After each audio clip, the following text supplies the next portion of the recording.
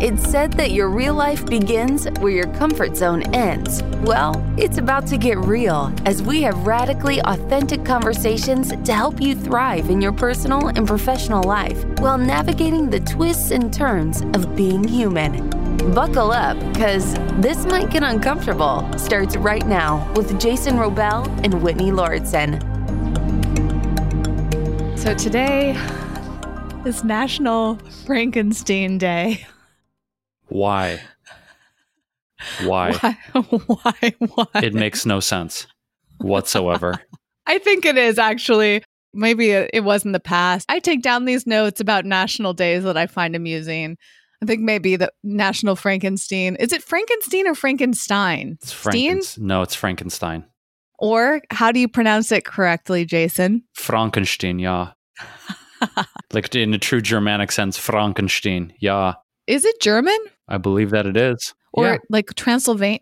No, wait, that's different. That's Dracula. Frankenstein or Frankenstein? Now I'm confused. Well, the American is Frankenstein, but I believe the German pronunciation is Frankenstein. Okay.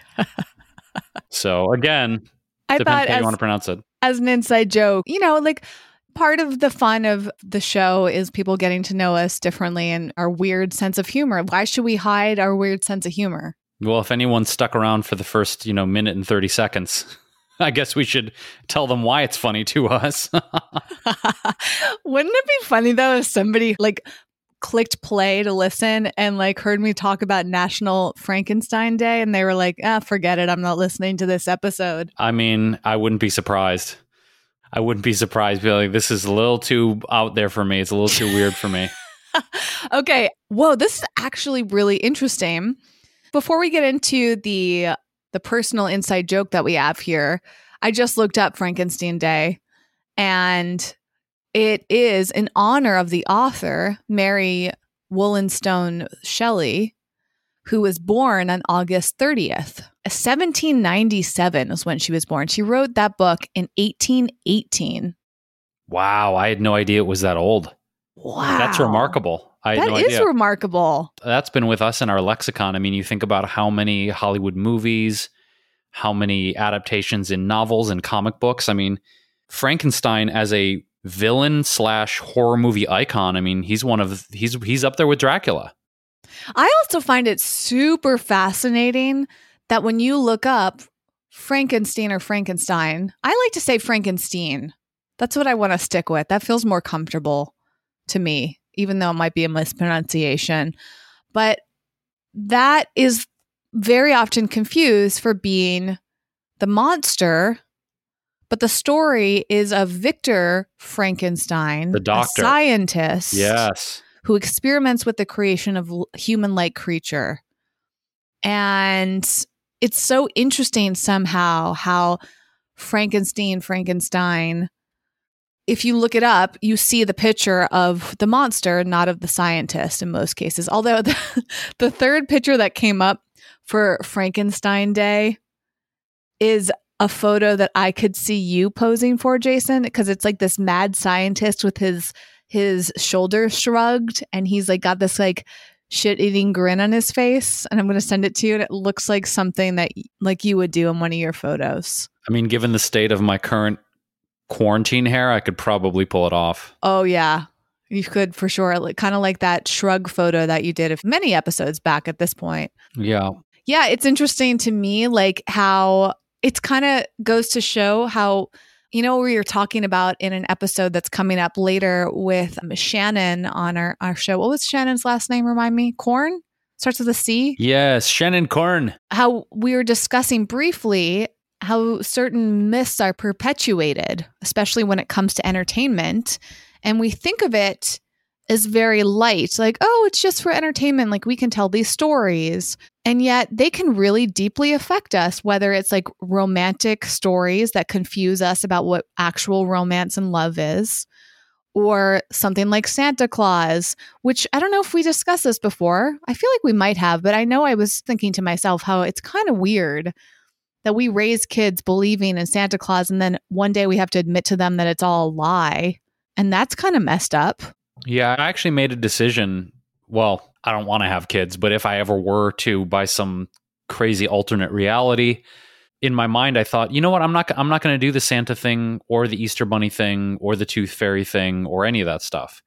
Because I remember when I found out that Santa Claus wasn't real, it was something that I remember a friend of mine named Doug told me, Santa Claus isn't real. It's like your mom, right? I was like, no, really? And part of me was like not super devastated by it, but I remember going to my mom and saying to her, I said, Mom, so Doug told me Santa Claus isn't real. Is that true? She's like, yeah. I was like, why didn't you just tell me it was you the whole time? Because I would have had an even deeper sense of appreciation and gratitude for you and what you were doing. And that just seems a bit silly. I wasn't angry or devastated by my illusions being shattered that Santa Claus wasn't real. Spoiler alert, everyone. Oh boy, if there's any young listeners, we just shattered their reality. Oh no. Oh no. Oh, that's probably the biggest spoiler alert. Anyway, Santa's out of the bag. The presents are out of the bag. And I remember reacting to it like, why didn't you just tell me it was you? That it seemed so stupid and silly. I wasn't angry or upset. I was just like, well, that was dumb. Why don't you just tell me it was you, like taking my teeth and giving me a $5 bill, or, you baking the cookies overnight and making the milk and whatever. I was just more confused and like, that was dumb than anything. And I think I don't see the point. Like, to me, it engenders a deeper sense, like I said, of gratitude and thankfulness if I knew it was her the whole time, if that makes sense. What was your reaction to finding out that Santa and the Tooth Fairy and the Easter Bunny and all that stuff wasn't real? I have zero recollection. Really? I genuinely do not remember that experience. I don't know if I blocked it out or if it just wasn't that big of a deal. But yeah, it is interesting. Going back to my point, though, how part of it is like a lie. And as we talked about in that upcoming episode, which we'll link to, that episode's probably coming out in early to mid-October. And I've actually been thinking a lot about that episode with our guest, Shannon. So I'm excited for you, the listener, to hear it. And good reminder for you to subscribe to the show, not just because actually we don't even know how many people subscribe because podcasts don't track that very easily in the moment. We can only see how many people listen to our episodes, which kind of gives us an indication. So it doesn't serve us that much that you subscribe other than the fact that you may listen to the episodes. The reason I encourage you to subscribe as a listener is that you'll be notified and you won't miss out on things like upcoming episodes. And depending on when you listen to this too, it may be easier for you to look at the show notes at wellevatr.com, which is spelled WELLEVATR.com. If you go to the podcast section, find this episode, which is episode 115, or you can type in any keyword in the search of our website and it'll pretty easily find the episode. If you typed Frankenstein, you would find it pretty fast. But anyways, the reason to go to the show notes is that it will link to everything we've referenced. And the show notes are full of images and the transcript and all sorts of wonderful goodies for you there if you haven't ever seen it before. So anyways, in that episode with Shannon, we discussed how it might be doing us a disservice to perpetuate myths through entertainment. And the reason it ties into this conversation, it's like, all right, we know that Frankenstein's a doctor, not the monster. But if you look up Frankenstein, it's all images of the monster. So it's naturally incredibly confusing. And it's almost in a way like people are saying like, hey, we all know it's not the monster, but we're going to use the monster to represent this story and thus confuse you. And we know it's confusing, but we're going to continue to confuse you anyways. And I actually think, I know it's a stretch, but that's kind of cruel. It's like we're purposefully confusing people. We're purposefully continuing a myth. And we actually did an episode that kind of ties into this too, about myths like the Loch Ness Monster or conspiracies and how sometimes they're fun for entertainment. Sometimes they're kind of detrimental. It's really hard to find the truth. And I think that's why I get passionate about this, is because I like knowing the truth. I'm a truth seeker, as somebody might call me. And I also like entertainment, but kind of like when it comes to Santa Claus, if my parents had just told me right off the bat, hey, Santa Claus isn't real, but it is a fun thing for us to do as a family. And it's a very like culturally Christian thing that we do since we celebrate Christmas. And we just want to let you know that we're just going to play pretend. That's very different than if you are told something over and over again and you believe that it's true. And then one day you find out it's not true. But like part of your identity or perspective on the world has been shaped around believing it's true, if that makes sense. I think that's actually like not great for our mental health, like psychologically can affect us in some deeper ways that you might not realize. I mean, even think about this. In the case of Frankenstein, if you spent your whole life believing that Frankenstein was the monster, and you get to college, for example, and you're confidently talking about Frankenstein, and someone's like, oh, you're an idiot. Frankenstein is the doctor, not the monster. How embarrassing that would be. Honestly, like, I mean, again, it's a stretch, but like, what if instead you were educated through society and realized that it wasn't the monster this whole time, it was the doctor.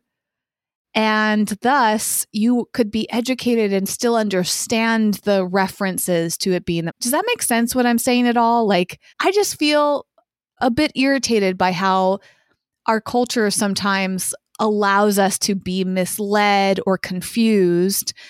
And it might seem like this simple brush off thing, like it's not that big of a deal, but that could actually lead to people having trust issues or getting into embarrassing situations or just generally feeling confused by life.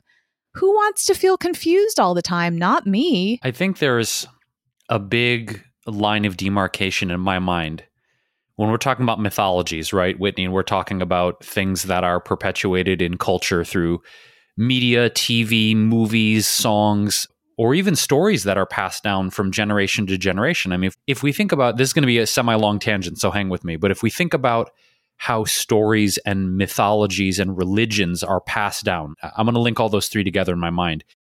Prior to TV, radio, or even books per se, it was passed down through word of mouth, right? It was sitting around the fire with small tribal human societies, passing these stories and these mythologies and these archetypes down through the generations. It's one of the reasons I absolutely love Joseph Campbell's work so much. I've referenced him a lot here on the podcast, but he is one of my favorite authors because he talks about how, yes, the hero's journey is probably what he's most known for, and George Lucas admitting that he copped Joseph Campbell's formula of the hero's journey for the Star Wars saga. And that's been repeated over and over, not just in cinema, but if we go back to ancient Greek, ancient Roman, ancient Egyptian, those kind of mythologies and religions, we see these archetypes, these tropes, these characters being repeated over and over again. The line of demarcation for me, though, Whitney, is that if I read a story from, say, the Legend of Hercules or Jason and the Argonauts, or if I go back to the mythologies of Horus and Set and the things of ancient Egyptian, I was actually, spoiler alert, a little bit obsessed with Greek, Roman, and Egyptian mythology as a kid. I was totally obsessed with it, studied it in grade school. I loved those stories. But I realized the reason I loved those stories and those mythologies, and also they were religions at the time. We call them myths now, but those cultures believed that Zeus was the supreme god, and there were multiple gods. There were Hermes and Hera and Aphrodite, and much like traditional Hindu culture, there were multiple gods and goddesses representing different aspects of life. So I think that mythology, in a way, is an attempt for humans, and religion also is an attempt for humans to explain the unexplainable, right? It's what are we? What are we doing here? How do we figure out our purpose in life? But to me, again, I think the difference in something like Santa Claus, the Easter Bunny, the Tooth Fairy, things like that, is there doesn't seem to me be any enduring message of hope, triumph, loss, pain, beauty, redemption, right? We look at religious stories, whether it's Jesus's journey in the Bible or Muhammad, or again, go to Hindu religion or the story of the Buddha or these ancient mythologies. There's generally a thread through of awakening, pain, loss, challenge, triumph, death, the things that we go through as human beings, right? But we have these archetypes and these stories to frame them in a way to inspire and hopefully move us emotionally and create some level of relatability, that maybe what we're going through with our own personal challenges, our pain, our loss, our triumph, is not just an empty echo in the universe, that other humans and gods and goddesses and archetypes have gone through it before. The thing with Santa, Easter Bunny, blah, blah, blah, is like there's no redeeming sense of triumph or everlasting message about human existence in it, right? It's just like, oh, there's this like fat white guy with a beard who somehow makes his way down your chimney. But wait, I don't have a chimney. Let's just leave that logic out of it. He comes through the window. That's a bit creepy. So Santa's breaking into my house. Do you see my point, though? Is like people are always like, oh, but it's a child's imagination and it's fantasy and it's blah, blah, blah. And I'm like, I get that part. But to me, religion or mythology has a much more enduring effect on the human consciousness than something like Santa, which to me doesn't have any real everlasting value. Does all that rant make sense? For sure. It's actually really fascinating. And I mean, it definitely ties back into our conversation about conspiracy theories. And we'll link to that episode, which did trigger some people. I mean, oh, yeah. We got a very triggered response to that episode because some people really do hold tightly to some of these conspiracy theories and believe them to be true. And we're not saying that they're true or false, but I think that's part of this cultural confusion that we have, where it's hard to know what's right or wrong, what's real or fake. And it's kind of all up to us to discern, but there's freedom in that discernment, as well as, for me, that overwhelm, that sadness, that fear. I think it is also about trust in a lot of ways. Trust is a huge, huge part of this. And if we don't feel like we can trust our parents to tell us the truth, that's a huge issue. If we don't feel like we can trust our friends, I mean, especially during this time of COVID, it's been incredibly confusing to make a lot of decisions. I am planning, for instance, a cross-country road trip, which is coming up a few days after this episode airs. And part of the work that I feel very overwhelmed about is researching how to stay safe during a pandemic and travel. And I feel overwhelmed about it because I haven't started yet. And the resistance to starting is simply feeling like, how am I going to possibly figure out the truth? I have to comb through all of this information that's loaded with opinions, that's loaded with conspiracy theories. How do I just find basic information so I can take care of myself? But because our society is so clouded with misinformation, with what some people call fake news, with opinions and arguments and people doing things for their own self-service. Like in this case, like the pandemic is great SEO. So I'm going to put out a blog post just to capitalize on all the traffic I could get to my website, but I'm not even going to provide anything of real value to somebody who's seeking it out. When you go and Google something or use whichever search engine you prefer, you have to sift through so much information to try to figure out what you believe is true. And this is like incredibly frustrating for someone like me who enjoys research, but I imagine it also might be frustrating for someone who doesn't enjoy research, because you might not even want to start looking for information simply because it requires so much time and energy to try to figure these things out, which makes me wonder why in the US we have so many issues with our election system. Like the amount of obstacles we're going to have to overcome for this election that we have coming up in November seems overwhelming, because every day there's confusing information about the politicians. There is a lot of information coming out right now about the voting system, like how to vote through the mail and can you safely vote in person, and all these things. I already feel incredibly nervous about just the simple act of voting. And the amount of people that may not vote because of that is really sad. So my rant here is that, yes, we started talking about something simple and innocent like Frankenstein, but it kind of plays into this whole cultural challenge that we have about misinformation and misunderstandings, and how something really tiny like that, or Santa Claus even, which is like misleading somebody for the sake of magic or childlike wonder, which sounds really special, that also reminds me of Disney. And this came up in our conversation with Shannon, which again, if we haven't alluded to it enough, we really think you're going to like that episode because I loved it. In it, Shannon says that she felt very misled by Disney and she kind of brushed it off like a little joke. But I took it very seriously because yes, like I love Disney. I love watching those movies and I love the parks and all the elements of Disney. I don't mind that it's expensive and that it's a money machine. Like I can disregard that. But what I take issue with is how many of us grow up seeing these messages in movies that Disney puts out and other entertainment puts out, which is not only confusing us about what's real, but teaching us things that may not actually serve us in the long run. This came up in a book that I've been reading. I think this one was in the book Trick Mirror, which I will link to. It's one of the best books. I have been listening to the audiobook version of it, which is read by the author, and it's phenomenal. It is like one of the best audiobooks I've listened to in a while. It is so deep. It's taking me weeks and weeks to get through it.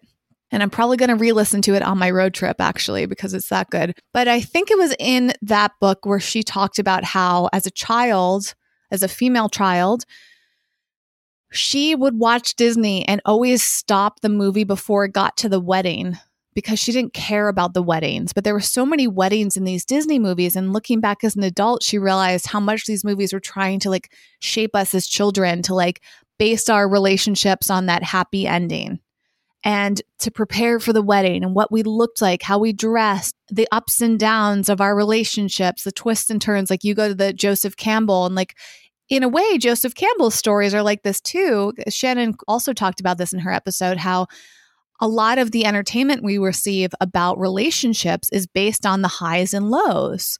Joseph Campbell's are like that. It's about the hero's journey. But what happens after that end of the story? Then what? That's the big question with a lot of Disney movies. Like they're all about happy endings, but what happens after that happy ending? We usually are not taught those things. And so then we go through life feeling a little bit confused or unprepared, or maybe wondering, when is our happy ending going to happen? Will it ever happen? Or what happens after that? So many of these movies ending with a wedding. So many people go through their lives like looking forward to their wedding and being positioned to them as the best day of their life. Like that, I kind of take issue with that. I don't want my wedding to feel like the best day of my life. Does that mean that every day after my wedding is bad or never as good? Wow. That's deep, Whitney. It's a brilliant observation. And I think what it brings up for me is how many layers of conditioning and programming there are from the moment that we arrive on this planet, right? As long as we, I suppose in the idea of the princess archetype, it's like finding your Prince Charming. He comes and whisks you away on a white horse with his sword, takes you to his castle. You have a bunch of babies and live happily ever after. It's reinforcing the trope that for women, you find a man who's this big, studly, handsome, strapping, powerful person who in our culture right now usually also means rich and well off, and he's going to take care of you and you'll never have to worry about another thing. I mean, it's also an offshoot kind of the post-war 50s mentality of just, be a good housewife, make the food, take care of the home. Dad's away at a 9 to 5, taking care of the kids. You've got a house with a white picket fence, 2 kids, a dog and a cat, blah, blah, blah. Whatever it is, there's so many versions of this over the course of history, right? What it's reinforcing in our ethos mentally in our culture is that if you just check off all the boxes, we talked about this in our episode with Taylor Proctor, of this idea of checking off all the boxes on the list. I think that these two things are intertwined in the sense that get the right job, have a really high paying career, find the right life partner, wife, husband, whatever it is, get the house, the really nice house, buy the really nice BMW or Mercedes, whatever the hell it is. There's so many versions of this. Just make sure you check off all the boxes and have all this importance on your wedding and the birth of your first child and all of the promotions you're going to have at work and saving for your retirement and having your pension. It's like, and then you get to a point in your life where it's almost like, if I don't have these things, am I actually fulfilled? Am I living a good life? Because what if I'm not married? And what if I don't have a life partner yet? And what if I don't have any kids? What if I don't want any kids? What if I'm not in this high paying career? What if I don't drive a BMW or a Mercedes, or back in the day it was a Cadillac? What if I don't have these things? I must be failing at life. And that's a very dangerous thing. And it sounds innocent, like you said, Whitney, when we're talking about Frankenstein and Santa Claus and Disney. But underneath the surface, there's a lot of programming that is being done in people's subconscious. Deep programming. And it's important to examine this, because what are we chasing in life? And do we actually even care about what we're chasing? Or have we just been convinced to care? To me, this is one of the greatest and most important things we have to discern in our life as adult. Is what we want really what we want? Or have we been convinced by the cartoons, the comics, the movies, the music, our parents, our religion, society have implanted ideas about what we should want, but we confuse the two. But often, the more I go on in life, I'm finding that these things that I was told that I should want, at the deepest core of my being, I don't fucking want them. Yeah, I mean, this is the big question. And I think something that we continue to come back to over and over again, which is trying to sift through everything that we've been taught to try to figure out who we are and who we want to be and how do we want to live our lives. And it feels to me, by the way, it's a little crazy that we got on this subject matter after me bringing up a silly holiday. And I just want to say that something as simple as a silly national day can really turn into a deep conversation. So thank you for going there with me, Jason. And thank you to the listener for getting past the first few minutes where it sounded like we were just laughing this off and going to move on. We didn't intend to talk about this today at all. But I think that the core of this conversation is about trying to figure out yourself, given all of the mixed messages we receive in our societies. And we are speaking on the subject matter as privileged white people in the United States. Your experience as a listener may be completely different. We actually have people from all around the world that listen to the show. And I'm super curious, like, what is the experience of someone from a completely different culture or background? So when I say culture, I'm referring to the culture I know.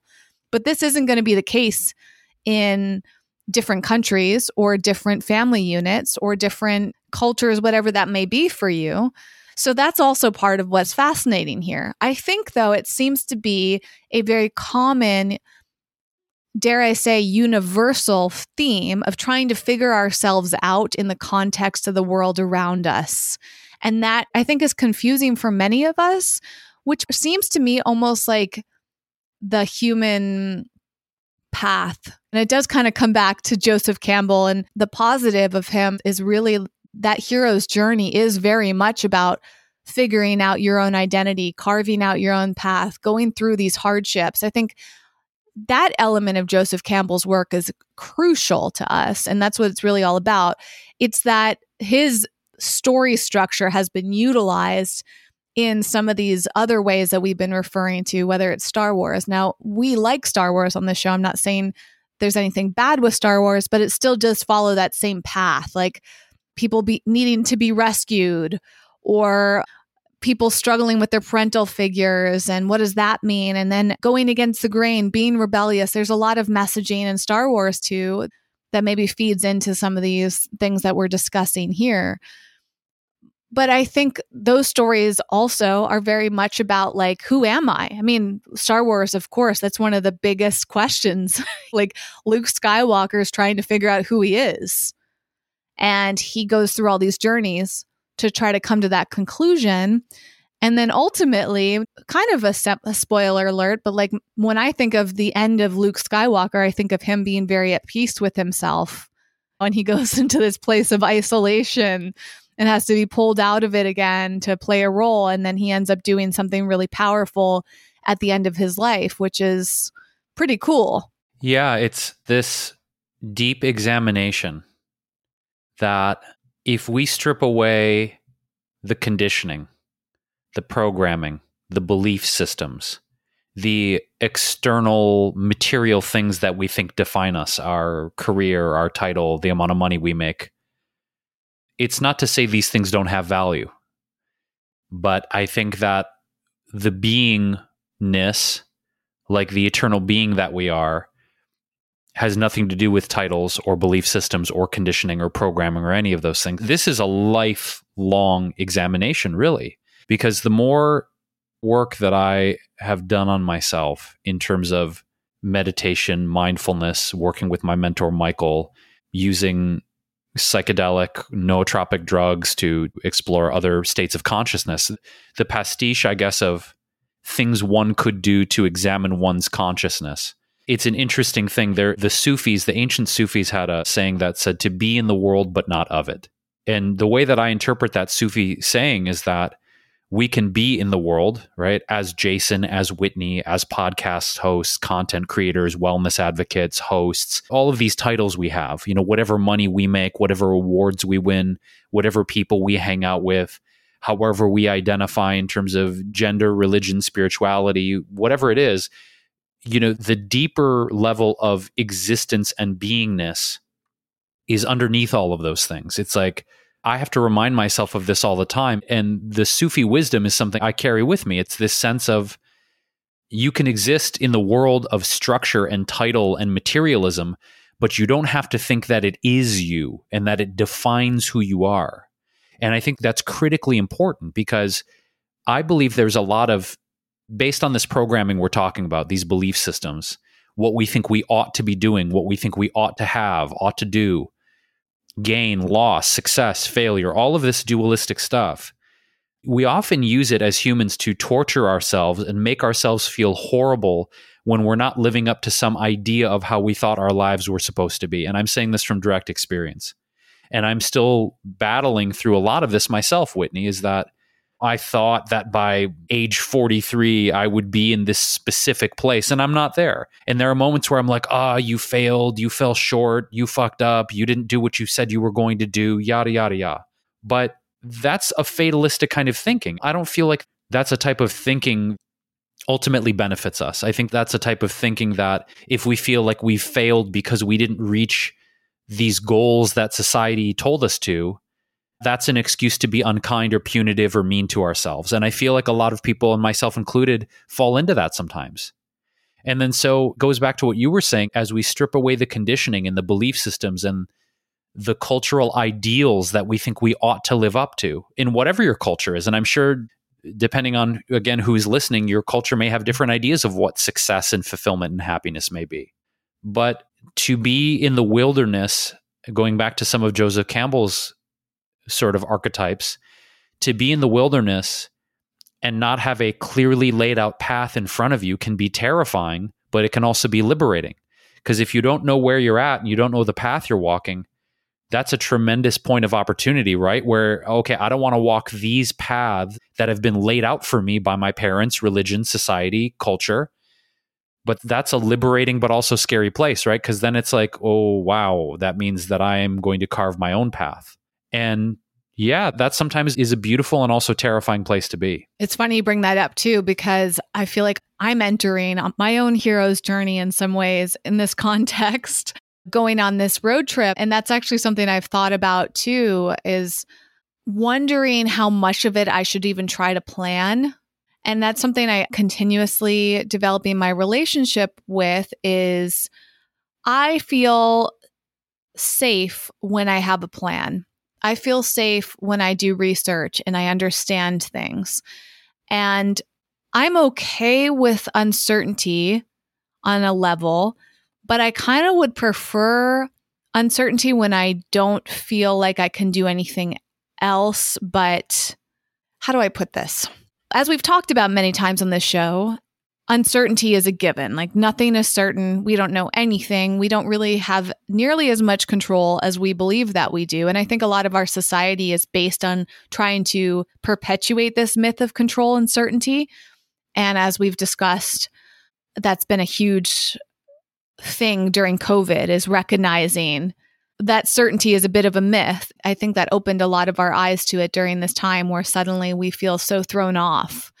And I was thinking about this during the context of my road trip, but also as a side note, I had a small experience yesterday that reminded me of uncertainty because it was something that felt like it came out of nowhere. I'm not going to go into the specifics on this episode, but I never would have predicted what this small experience I had would be. I didn't see it coming. And suddenly it was like, oh, I have another obstacle that I need to get over. And I was not planning on dealing with that obstacle today. I thought I was going to do all of these other obstacles that have been on my to-do list and have been on my calendar.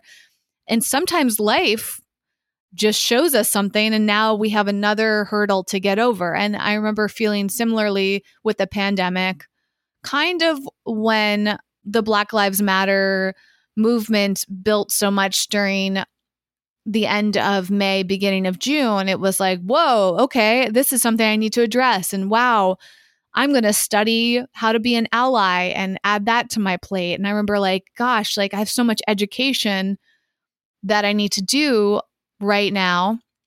But that felt like such a big priority and continues to be. Did I plan back in May to spend so much time reading books about racism and being an ally? No. I plan to read other books, but curveball, right? I decided to make that a bigger priority, and I'm glad I did. Did I plan back in February and March for the whole world to be turned upside down? Of course not. Like, I kind of knew about COVID before that time, but didn't really think it was going to affect me. And now here we are. And then in the more immediate incident, in the immediate time right now, I didn't even plan on going on this road trip that I'm about to head out for. That came up over the last few days for me as of the time we're recording. And when this episode is released, I'll be getting ready to leave. But I remember when the opportunity to go on this road trip first came up, I faced so much resistance to it. I was really scared. And I wanted to say no to it, even though it was something I really wanted. And it reminded me of a few years ago, a similar experience happened where I was invited to go to Greece for like a 2-week-long trip, mostly paid for, right? Somebody invited me, not going into the details, but it sounded like something to hide. It was my boyfriend at the time invited me, and he paid for most of the trip, which was very generous of him. But when he invited me to go on that trip, I felt so much resistance. And it's interesting to look back on that because it seems so silly. Like, I had wanted to go to Greece for 10 plus years previous to that. I think it's interesting you brought up Greek mythology, Jason. Like, I was so fascinated by Greece, and it was like on my list of places to go one day. And yet when the opportunity came up for me, I felt scared. And now here I am again, a couple years later. Somebody else, a friend, invites me to go on this road trip that I really wanted to go on. I've been thinking and talking about going on a road trip for months. And yet, when the invite was presented to me, I felt really scared. So how did I deal with that? I started to plan. I started to try to control it. I tried to anticipate any potential obstacles. am currently trying to gather so much information so that I can protect myself physically and emotionally. And it's really daunting. And as I've been doing this preparation, I also realize that there's a very good chance that things are not going to go as planned. I've been there before. Jason and I went on a road trip last year. I planned the hell out of that trip. I had a whole itinerary. I had a schedule for us. Actually, most things went according to plan with that trip. But that doesn't mean it's going to be the case this time. Like, there's so many curveballs. And I found myself and continuously find myself trying to anticipate all that. And it's really exhausting. So it's interesting coming into this conversation about things like the hero's journey, Jason, because it's like, I think sometimes we need to enter into that period of uncertainty and the unknown and just be okay with whatever the outcome is. But it's really tough for someone like me because I don't feel comfortable doing that. My safety is very tied into trying to anticipate challenges because I guess maybe part of me doesn't fully trust myself to be able to deal with curveballs, even though, as I mentioned yesterday, I had a curveball. I don't know if I handled it to the best of my abilities, but I handled it the best I knew how to in that moment. And also, one more thing I'd add, I felt like I made a little bit of a mistake yesterday in that scenario when this curveball was thrown at me. I did my best. I talked to a few friends about it. I got a few different perspectives. I gathered my information, and then I took some action. And then today I heard from another friend who I shared the story with, and she gave me a different piece of advice. And I found myself going, oh my gosh, I wish I had that piece of advice yesterday when I made my decision. And I found myself wanting to, like, wishing that I could have done things differently. But I think this also ties into this conversation of, like, we can only do the best that we know how to with the information that we have in that moment. And sometimes we have to make a game time decision, and it might not be the right decision, and that's okay. Yeah, this is the ability to improvise with stuff that we didn't expect. This is just the nature of life. And I find that whenever we initiate something, in particular something that requires a great energy, planning, persistence, determination, that there's an element of life called second force. And the way that I perceive second force, Whitney, in the way you're talking about, is obviously a road trip like this is a lot of intention. It's a vision. It's planning. It's trying to anticipate challenges and outcomes. And also knowing there will be things you did not expect and did not plan for, right? Being realistic about it. And I think that those moments of second force and understanding that life will present us with second force, that it's not because the universe is a malevolent place. It's not because life is out to destroy us. I don't believe that. But I believe that we are in a reality of duality, that when we initiate energy, that energy is met with us in life. Life will meet us at the energy we put out. And so it's also when we are launching a really big project, whether it's a podcast or a book. We've talked about, becoming best-selling authors and releasing books, or the TV series I had, or the TV appearances Whitney's been on, or the fact that we've toured together.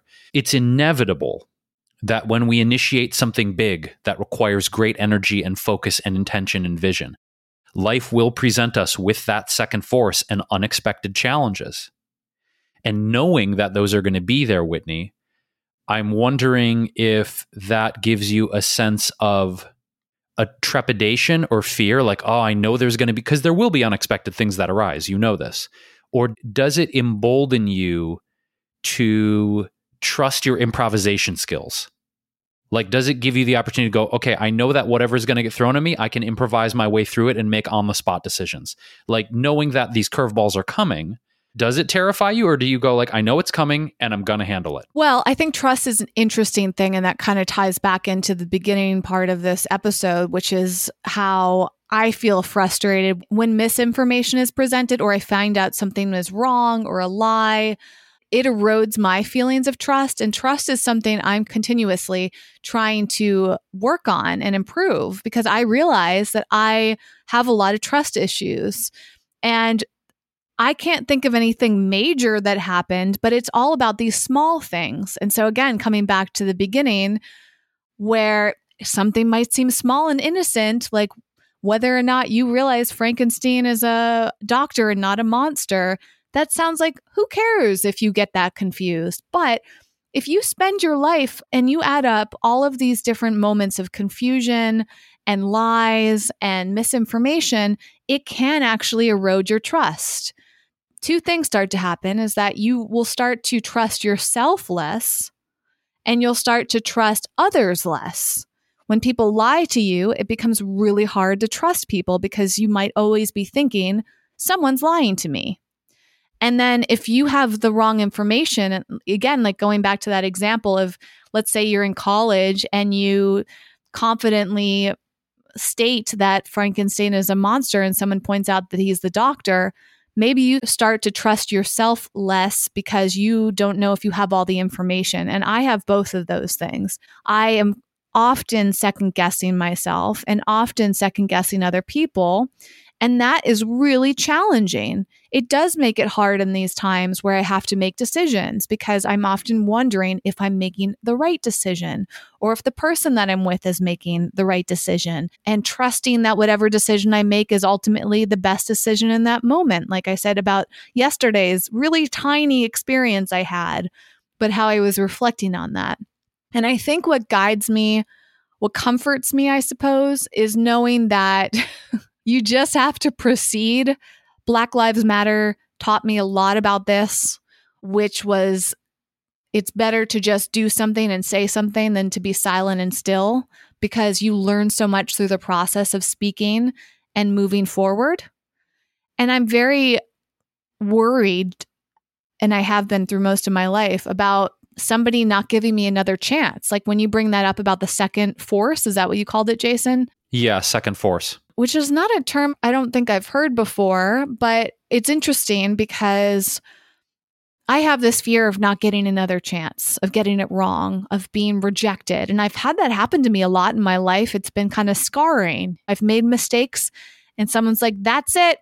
You're done. Like, you don't get another chance.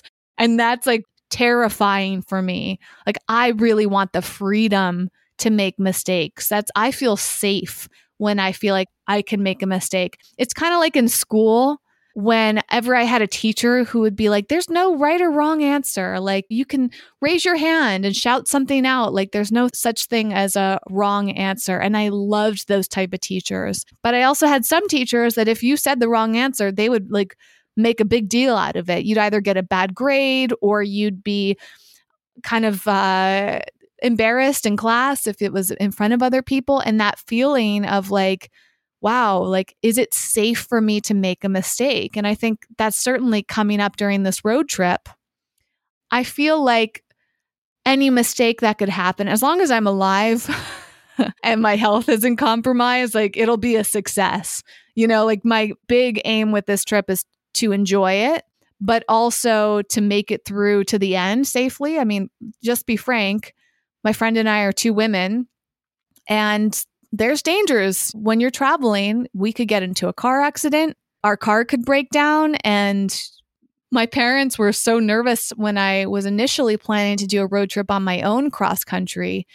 And it actually had me reflecting so much about how there's a lot of scary situations that women can get into, and how sad it is that as a woman, I need to like be worried about whether someone's going to kidnap me or murder me or rape me, whatever. Like, that's so disturbing.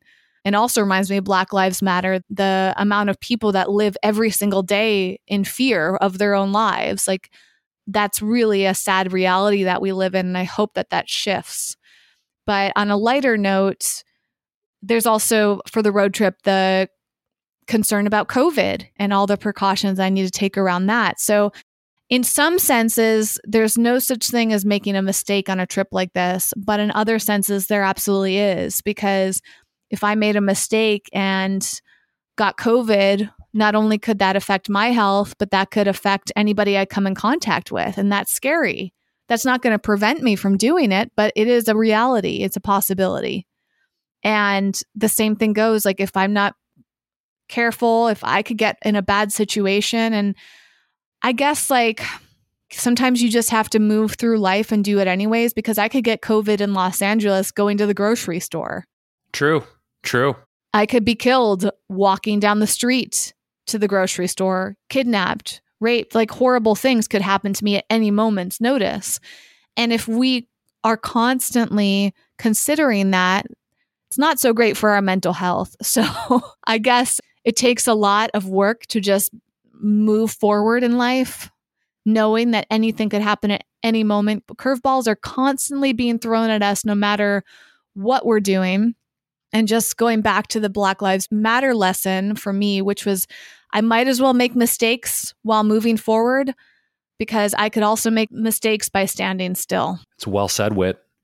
I think to touch upon something about you choosing to do this road trip, even with the possibility of some of these really challenging or awful or painful or deadly things happening, it brings up a more philosophical overlay, I think, with life in general, but in particular with the backdrop of COVID-19. And it's this: what is the line and what is the balance between preserving life and protecting life at all costs versus actually living our lives? This is an ongoing, very nuanced, very layered conversation about some of the people who are anti-maskers and the people who believe this entire situation was systematically planned. And there's a lot of perspectives on that. We've touched upon a few of those in previous episodes. But I think aside from that group of people, there is a conversation about opening the world back up, in the sense of many countries and municipalities and cities, Los Angeles, one of them, has some pretty hardcore rules in place in terms of the quarantine still, in the desire to preserve and protect life and prevent further infections and death. But I think that a lot of the anxiety that I have been feeling and also observing in other people is that balance between preservation and protection and prevention versus, okay, we realize there are risks here. Can they be mitigated? How big are the risks? Can we somehow calculate them? And then live our lives. And I'm not saying this because I'm an anti-masker. I wear masks out in public. I feel like even if the statistics are overblown and even if there is a component of this that is been systematically programmed and there's misinformation and lies, I still feel like wearing a mask I feel very healthy and solid with my immunity. It's more to potentially protect other people. That aside, though, it is a question, Whitney, right? Of in overly protecting or overly planning or overly being cautious, how are we limiting our ability to live our lives, right? Because there's risks in most things, as you're saying. You could get killed, raped, infected, dead in LA just walking down the street. Not to be morbid, but you're right. At what point do we say, I know there are risks involved? Like every time we get in a car and drive down city streets, there's risks involved. Every time we get on an airplane, there's risks involved. We go rock climbing. We go hiking in the woods.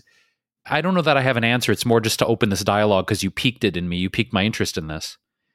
Yeah, is just where is the line between being overly protective and just saying, fuck it, I'm going to live my life? I mean, I think it is one of those things where we don't always have a ton of control based on how we're educated, how we're raised, the circumstances that we have, the opportunities and the access that we have to things. It's different for each of us. And each of us are often faced with these questions like, can I trust this situation? What is the best answer for me right now? What is the best course of action?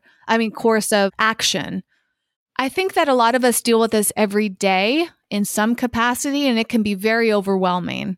So much so that we may get paralyzed and feel unable to take action, to be afraid.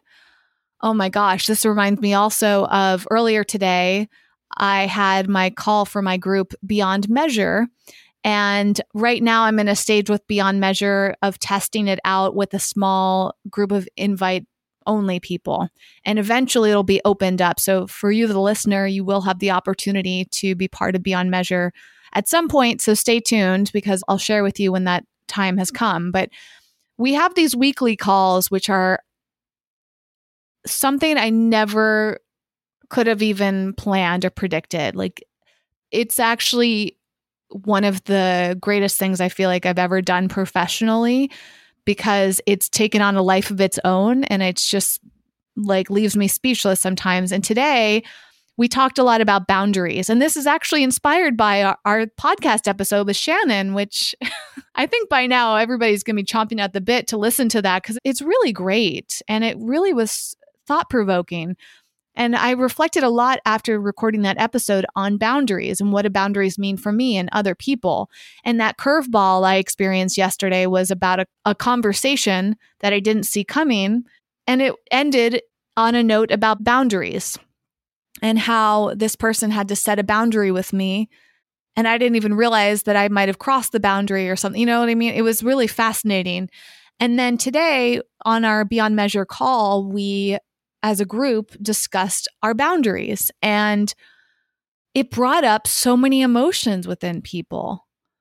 And people started to realize where they felt like others have crossed their boundaries and how that's led them to feel unsafe or unable to trust others. And I started to recognize that so many people are living their lives from all of these different experiences that have shaped who they are today, and their worldview can feel so blinded until somebody else opens it up and maybe positions it in a way where they can see outside of that perspective and realize that either life feels scarier than they realized. Like for me, I think I went through most of my life very innocent, and it was like, wasn't until either I went to college or like the year before college, I started to like realize more about the world, because I grew up in such a small town, and it was like I was very protected and isolated in some ways,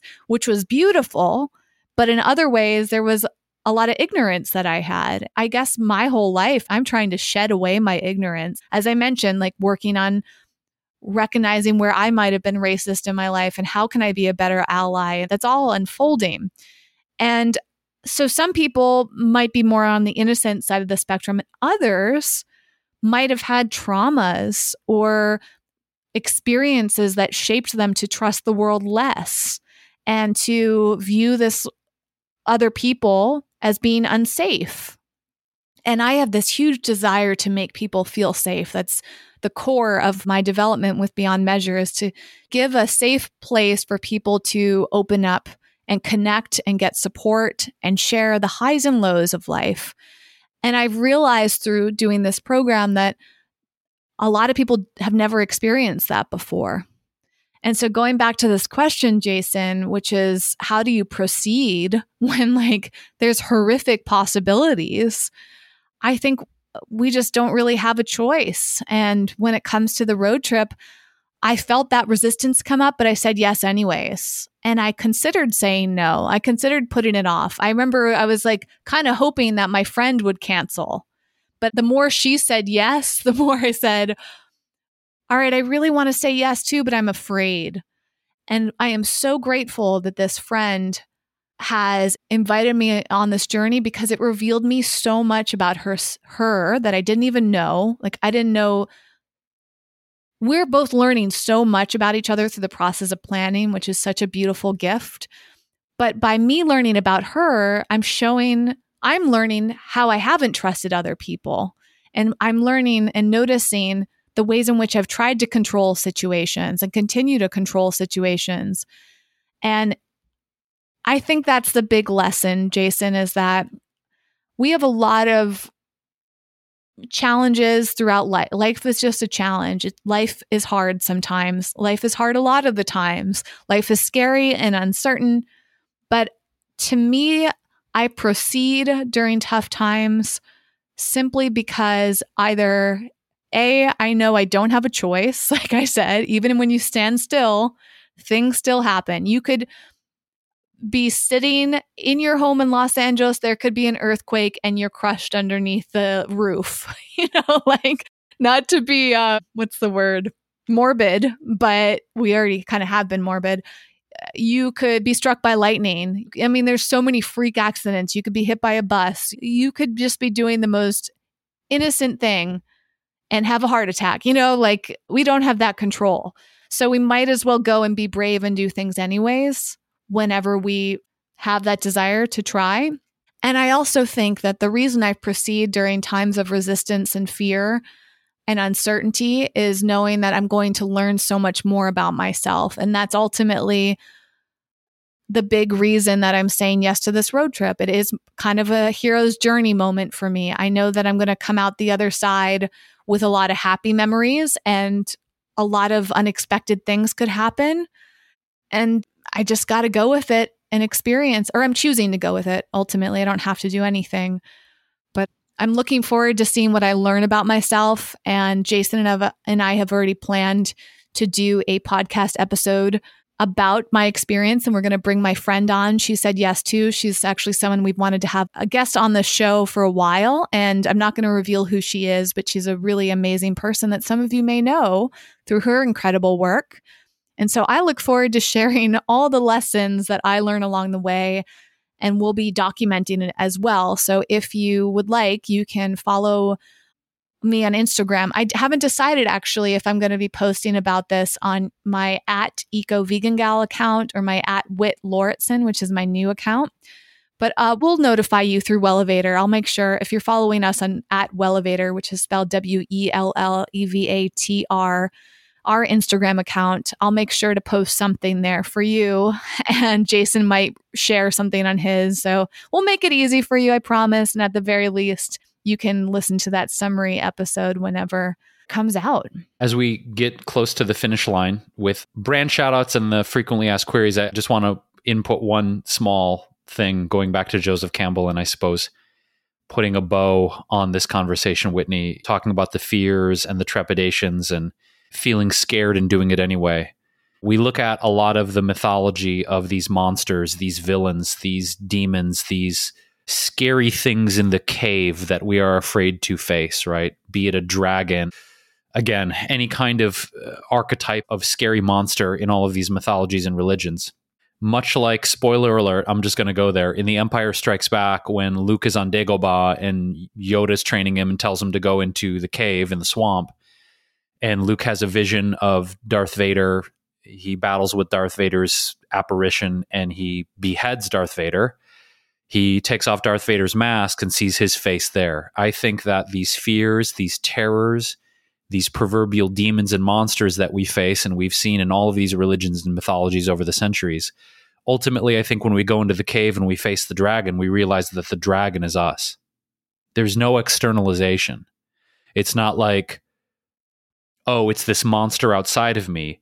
The monster is a product of our thinking. It's a product of our fear. It's a product of our conditioning. It's a product of our not enoughness. So to me, I always remind myself that if there's something that scares the shit out of me and I'm externalizing it, not in every situation, but most situations, that thing that is scaring the shit out of me, the proverbial monster, is a construct of my own thinking. Well said, Jason. I think that's a wonderful way to summarize this. And sometimes these episodes are not easy to summarize, and it doesn't even need to be. So I appreciate you attempting that at least. Well, thank you. Yeah. All right. So brand shout outs. Boy, oh boy, there are so many. I think the first one off the top of my head, we have mentioned this company in a previous episode. It was really early on in the podcast. So if you're a longtime listener, you may have heard this episode.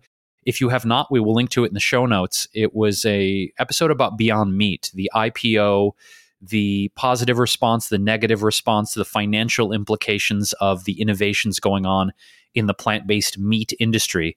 So I tried this when it first came out, but I didn't really jump on the bandwagon. But lately I have been going absolutely crazy on the Beyond Meat sausages, Whitney. I have been going to Lassen's, which is a local natural food store here in Southern California. And I've been loving it because it's gluten-free, it's soy-free. The ingredient list is pretty simple, and I feel great after I eat these sausages. I've been using it. My girlfriend Laura and I made a dinner for her mom last week where we made like a Korean japchae noodles and did some grilled sausages in there. Last night, we had some German style with spicy mustard and sauerkraut and these amazing gluten-free buns. So I have been going ham, not ham, on these Beyond Meat sausages. I'm in love. They are so delicious. I've been using them in so many different styles of cuisine.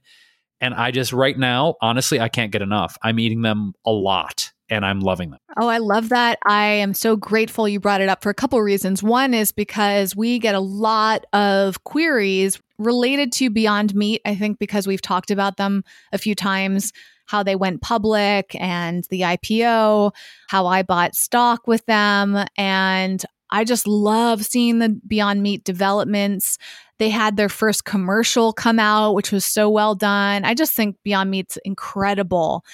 And I actually had some today too. I like buying their ground beef alternative because you can make it into meatballs or burgers or add it into sauces. There's so much you can do with it. And I really like the taste. The sausages, I agree, are fantastic. And they have the breakfast sausage now, which is really good. And they're available, I think, at Dunkin' Donuts and like a few places offer them. I'm in complete awe of Beyond Meat. I'm partial to them. My stomach feels awful when I eat Impossible foods. I have nothing against Impossible.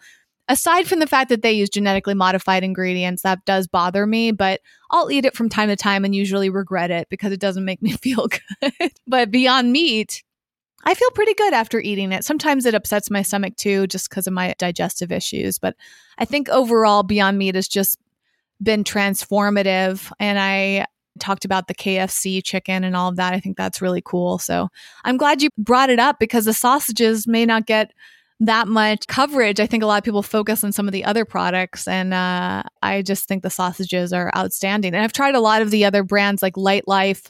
Their sausages are okay, I gotta say. No offense to Light Life. Some of their products are nice, but the Beyond Meat sausages are really solid. I think like my favorite Light Life product might be their tempeh. They make really good tempeh. I'm trying to think what else I've had by Light Life that I enjoyed. They're trying, and everything there's something for everyone out there, and we're so fortunate to have so many options. That reminds me too, at Trader Joe's, they have a Beyond Meat like patty that I think is not good, but their turkeyless burger. Have you tried that, Jason? Because it's awesome. No, but I've seen the hype on TikTok and Instagram about it. I have not yet tried it. You like it though? I really like it. I thought, how could it be any different than the beef patties that they have, which I think are really gross. Like, they just don't work for me. But the turkeyless burgers at Trader Joe's are really lovely and surprised me. And I was never a big like turkey fan growing up, like turkey meat.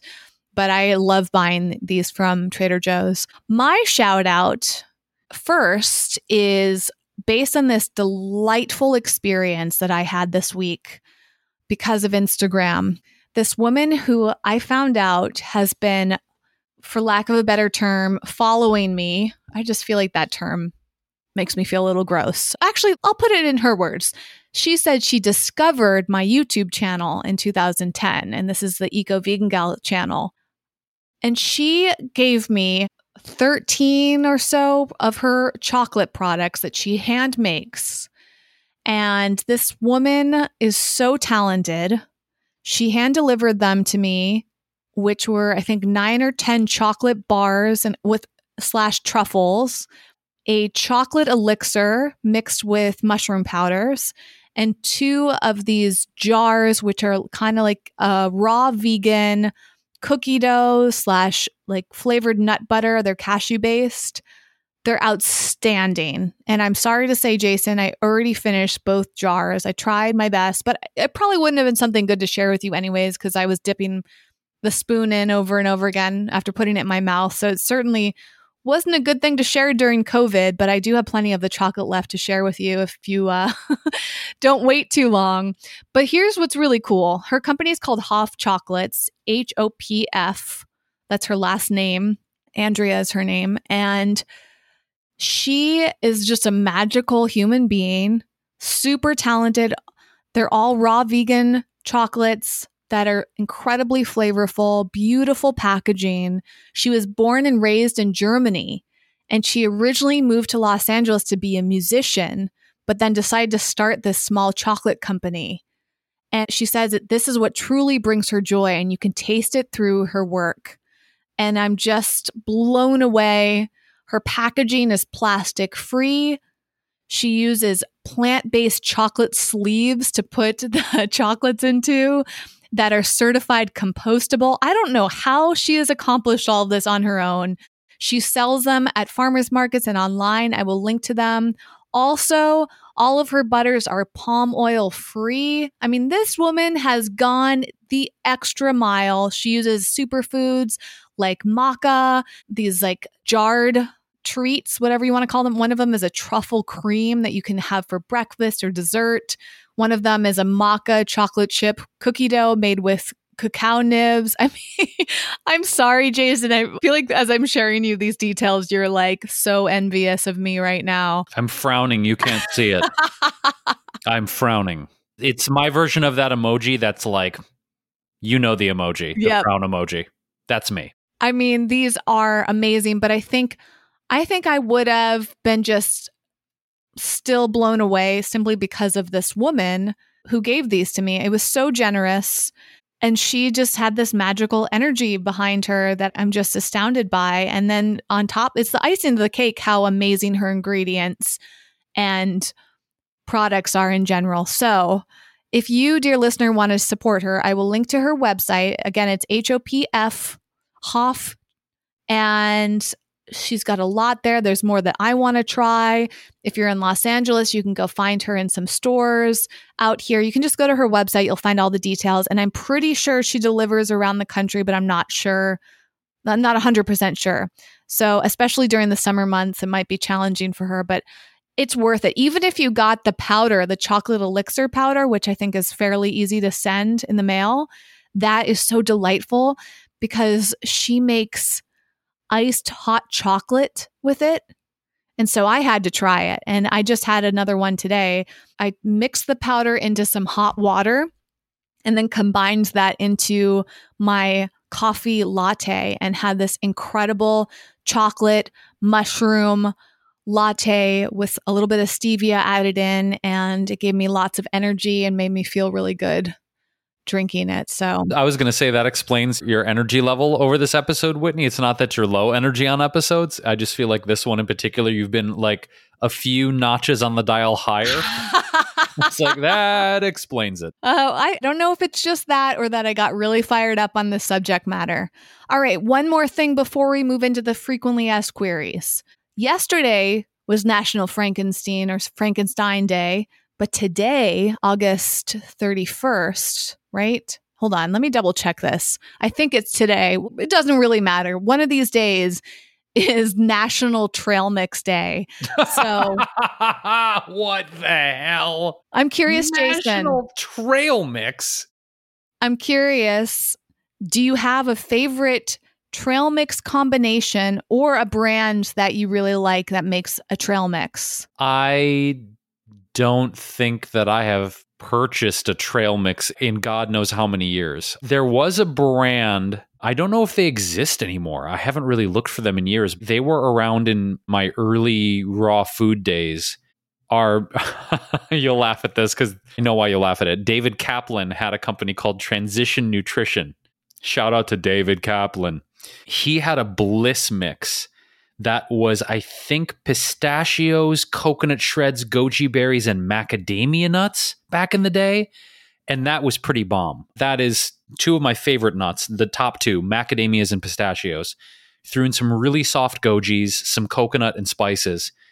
And, you know, it was like $25 a bag. It was something crazy. But that, in terms of bagged trail mix, if any version of that is still out there, I'm giving an old school shout out to Transition Nutrition and their Bliss mix. For me, if I'm going to make it, yeah, pistachios, mac nuts, cacao nibs, goji berries, mulberries, almonds, cashews.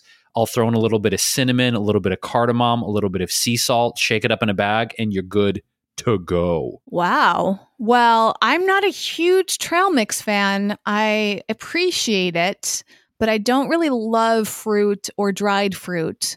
So I don't like go out of my way to have it. I wish I could remember off the top of my head this brand that I have in the kitchen, which I'm not going to go get right now, but I will put in the show notes. I feel like it starts with the letter Z. I know the packaging, but I don't remember the brand name. So if you're curious, it was a very delightful mix with like sunflower seeds and dried cranberries. It was really good. I got a sample of it.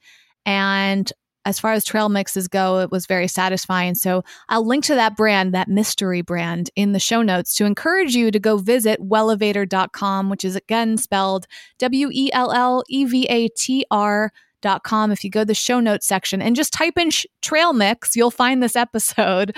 And if you scroll to the bottom, there'll be a link of all the different resources, a list of resources. All the links will be there to every brand we've mentioned. I do want to give a shout out. When I did a quick search for vegan trail mix, one of the brands that we really enjoy came up, which is Nina Gourmet. They make a sprouted trail mix made with pure maple syrup. And I think it's all raw with seeds, nuts, coconuts, dates, and maple syrup. It looks lovely. I don't think I've tried it. Nina makes wonderful chocolates, not to compete with Hoff, but they're both LA based, kind of similar, but different flavors, different varieties of things. So if you want to support two small businesses that are made with a lot of passion and you want some trail mix, check out Nina in addition to Hoff chocolates. All right, let's do our quick run through the frequently asked queries, Jason. And this might be tough for you because some of these we could probably do whole episodes on, and maybe we will. Number one, I can answer this one very quickly, was where to buy Mad Tasty. Mad Tasty is a sparkling water brand that I am obsessed with. They are based in Los Angeles, but you can get them in different parts of the country now in some stores, and I think they might ship around the country. You'll have to double check. The best way to find out is just to go to madtasty.com, and that'll give you all the information if you can order online or if you can find it locally in some stores. They're in a ton of coffee shops and cafes in Los Angeles and in some stores. In fact, I just saw them at a little store that I love called Pantry LA. They just started selling there, and that store is delightful. If you live in Los Angeles, please go to Pantry LA because it is kind of like a mini Erewhon, which you probably know if you're in the area, or just like a mini Natural Market. It's upscale, it's pricey, but it's nice to go in there because they have a great curated section or selection, I should say, a curated selection of wonderful natural products. Most of them are organic. Some of them are biodynamic. That's a huge passion of theirs. Just wonderful people that work there. They've got a coffee bar. They make matcha there. It's awesome. And they do sell Mad Tasty. But Mad Tasty is pretty easy to find in LA. Look on their website, though, to see where you can get it yourself and try to order it online. It's lovely. They have 3 different flavors of sparkling CBD water that Jason and I absolutely love. Okay, Jason, for a query, we already had a kind of a funny one. Talking about Frankenstein and vegan trail mix, I think counts as funny. What does this phrase mean to you? Keep the magic alive was the query. I think that I've heard that phrase mostly in conjunction with romantic relationships, that people that are in deep romantic relationships for a period of time, I've sort of seen that phrase with coaches or relationship experts saying, I'll teach you how to keep the magic alive. That's the most, I think, colloquially used phrase. I've seen that before.